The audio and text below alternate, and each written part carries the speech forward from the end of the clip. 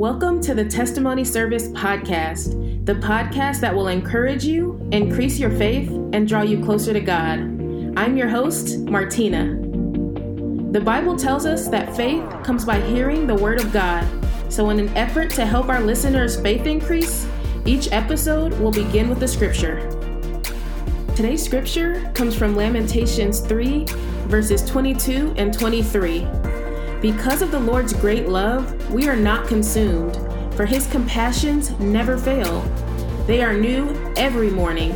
Great is your faithfulness.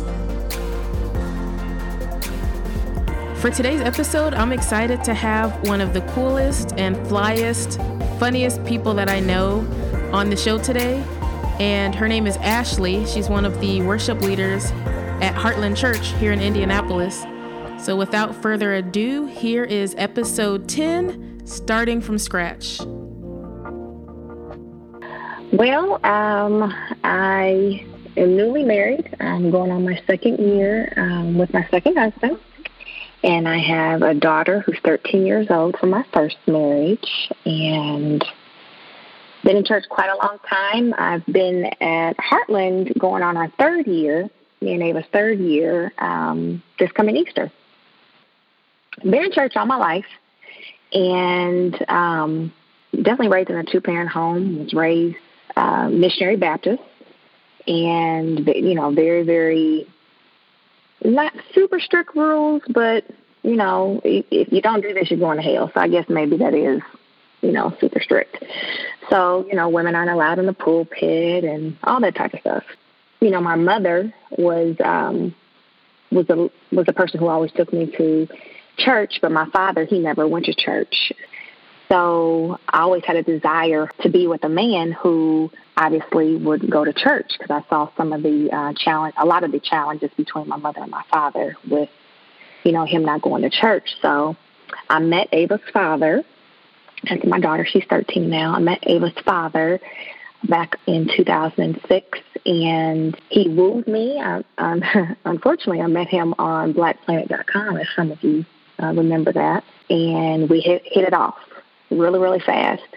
And he was the first guy that I knew that was just so super involved in the Word, just seemed to have this wonderful relationship with God. I mean, we would, even though he lived in Chicago and I was in Indianapolis, we would read scripture and Proverbs and talk about what the Word says. And then when he would come passing through Indianapolis, because he was also a truck driver, we just had a great time. And I was just stunned that this man was so involved heavily in Christ, and he would go so far out of his way to make sure he stopped by to see me, while he's getting ready to transfer a load off. We hit off, and of course, we got pregnant with Ava and decided to make a wrong a right, which is completely all the way around wrong. So we decided to get married. And even though we were nervous about it, we were trying to force something, make it look good for our families, because of course appearance is everything, and especially in my family. But to make it look good, we were very much so encouraged to get married.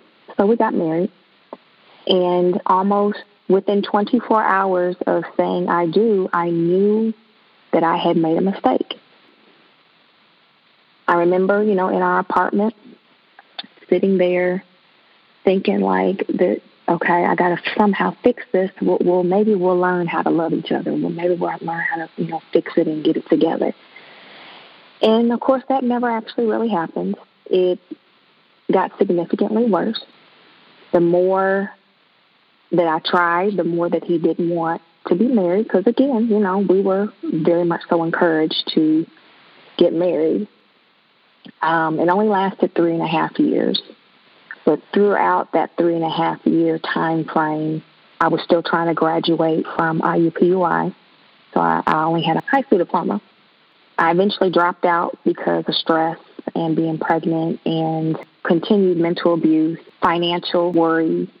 I had grown up in a 6-figure home the majority of my life, and then very, very quickly saw what poverty looked like. And of course, if you can imagine, that's a shock within itself. Having almost anything that you wanted at your fingertips to having to sell your furniture just to keep lights on and keep the food on. But of course, one of the things that my mother told me was, whatever happens in your marriage, you don't tell your family and your friends about it, because whatever happens in your home stays in your home. So don't tell us, because we're always going to look out for you and your best interest. And when you guys figure it out and work it out, we'll still be angry. So I took that very much so literally. How was your relationship with God during this time? Like, without being able to talk to family about it, did you feel like you could talk to God about it, or did you just kind of keep it in and just kind of keep going, just trucking through it? I think a little bit of both at this time. One of my aunts on his side of the family told me that marriage and kids will increase your prayer life, and that could not be more true. Did a lot of praying during that time.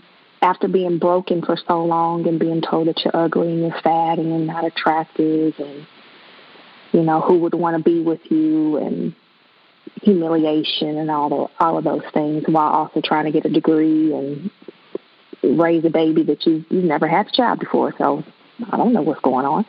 Never been a wife before. I don't know what's going on.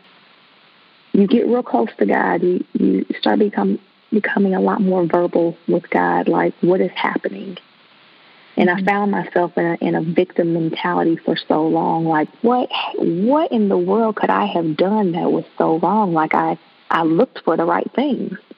I looked for a godly man. I looked for a man who had a relationship with God. But how did this become my life? And then after a while, those conversations turned into, what am I missing here? Like, show me. Tell me what I'm missing so I can fix it, so I can make the pain stop. To making a decision that I can't do this anymore. So at the same time where I'm trying to figure out how to get out of this, I find that now my parents are getting ready to get a divorce after 28, 29 years, all at the same time.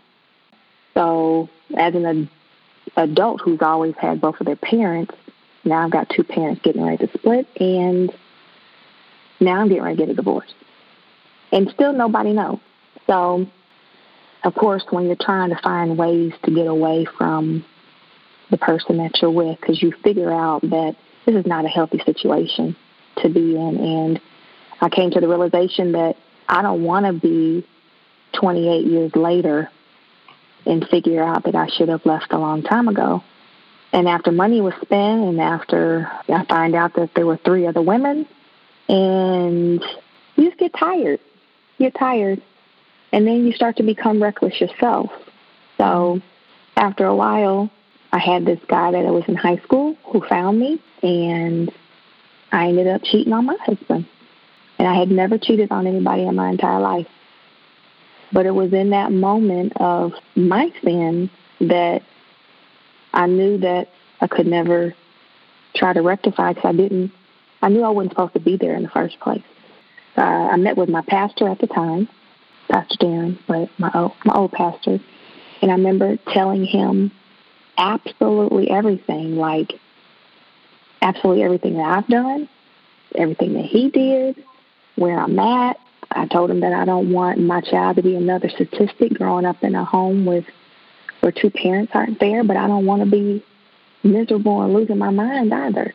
And I remember him telling me, first he laughed a little bit, because he's like, Ashley, I've never met anybody so honest. You just tell it all. I'm like, you can't get help if you're not going to be honest with yourself. So that's never been an issue for me to, you ask me, I'll tell you. So after telling him, he told me that the best thing his mother could have ever done was to divorce his father, who was an alcoholic and who also was beating on her. And had she had not done that, he may not have been the man that he is today. And for me, at that moment, for a person who was already looking for an out, that was my green light to go. It had already gotten bad enough to where I had, been pushed up against walls and grabbed and all of that other type of stuff, and just feeling like a horrible human. So I left. And once I left, I didn't even realize that I was going to get a divorce at the time. So I remember calling my father and telling him that I just need to come stay. Me and Ava need to come stay for a little while. And that's what we did. And within that first week of us staying at my father's house and him still not knowing what's going on, because I hadn't said anything just yet, I remember my husband at the time calling me, asking me when I was coming back home. And I told him that I wasn't sure at the time. And his next comment to me was, it's not good for me to be by myself. We haven't had relations in a while, and you need to come home. And I remember telling him at that moment, I want a divorce. I'm not coming home. And from that point on, I thought I had already lived in hell. But after that moment, hell busted wide open. I've been threatened to be killed. My first apartment that I moved to that he found out about, I'm certain within the first 2 weeks, I had a peeping Tom and I had to call the police. Within the 4th week, I had another peeping Tom. And by that time, I had let him know that the issues I was having at the apartment. And of course, he's a very, very good manipulator and told me how much he cared and all those other things, and found his way over there to try to protect Ava and I. And by a month and a half later, I had another incident where someone was trying to get into my back door, and I lived up north above 96th Street. You would never think. And to only put the pieces together later that it was him trying to scare me back home. During this time, me and God were not on the best of terms. We weren't seeing eye to eye because, again, I still couldn't understand why me.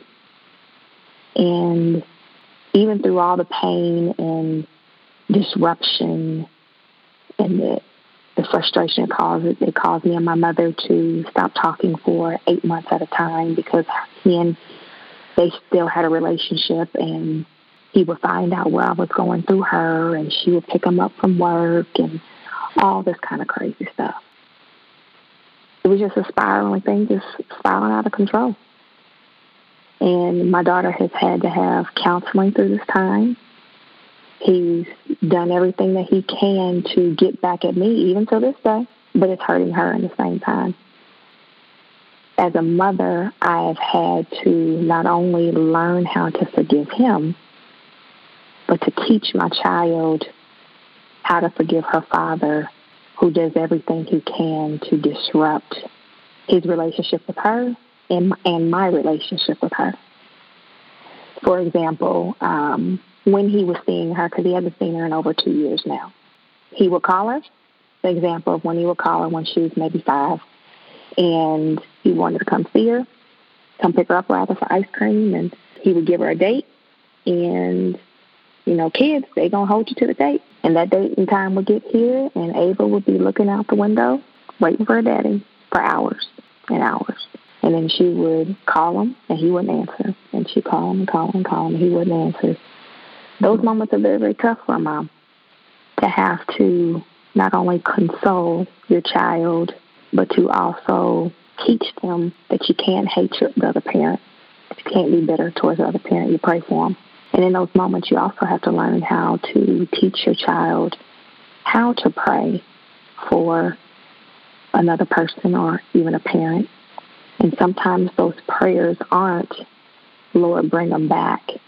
Sometimes those prayers are, Lord, help them in the only way you know how to help them. And if that means that they never come back, help me to be okay with that.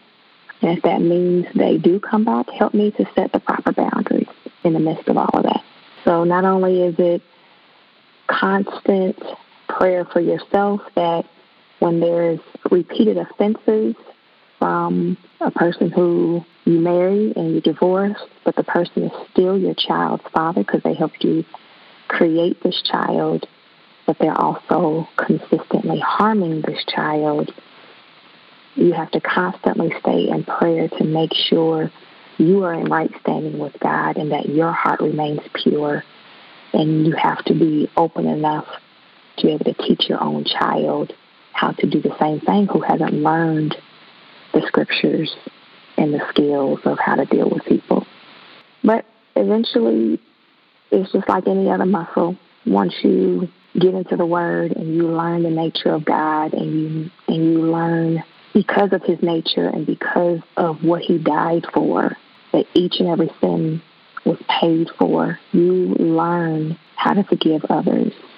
But the only way that you're able to learn how to forgive others is one, to forgive yourself, but two, I literally had to ask Him, help me to want to forgive a person who consistently hurts my child. Now, of course, Ava's at an age where I've allowed her to make the decision to have a relationship, or you don't. Either way, you still have to be respectful. But family is who you make them to be. And if you choose not to allow any individual to be in your life, that's fine. But if you choose to, then you learn how to set boundaries within that. It's a constant learning process. It's a constant staying connected to Jesus at all times, because it's so easy to fall back and to be angry all over again if you think about things long and hard enough. But when you make a choice to move forward and to say, you know what, it's unfortunate that this is the way things are, but it's okay. And then you move on. But ultimately, you have to make a choice. So I'm going on 2 years this October, being married, and I met my husband in high school. We dated for 9 years and then got married.